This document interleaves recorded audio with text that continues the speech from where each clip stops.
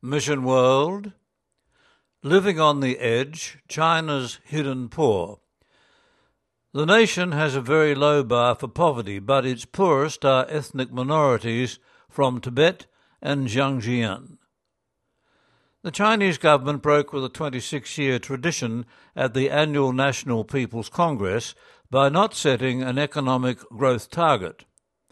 And this was due to the huge negative impact of the COVID-19 pandemic that has already seen China's gross domestic product, the GDP, contract by 6.8% in the first quarter, with more bad news expected to come.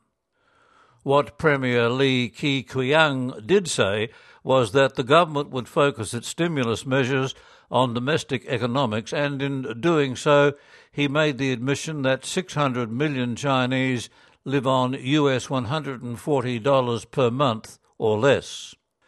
The official poverty line in China is about one-third of that, about $47 per month or 4,000 yuan per year, and covers only about 550,000 people.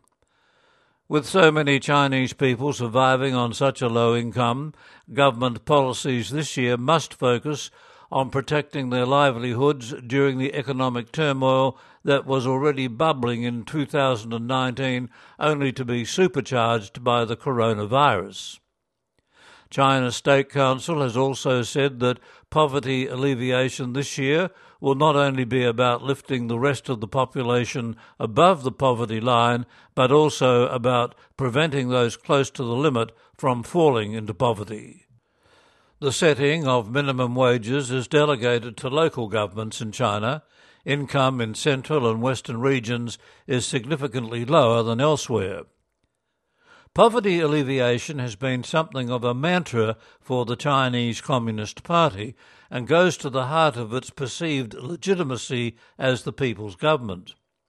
China has 52 officially recognized impoverished counties, concentrated in central and western regions, particularly in regions that have become known as the Three Regions and Three Prefectures.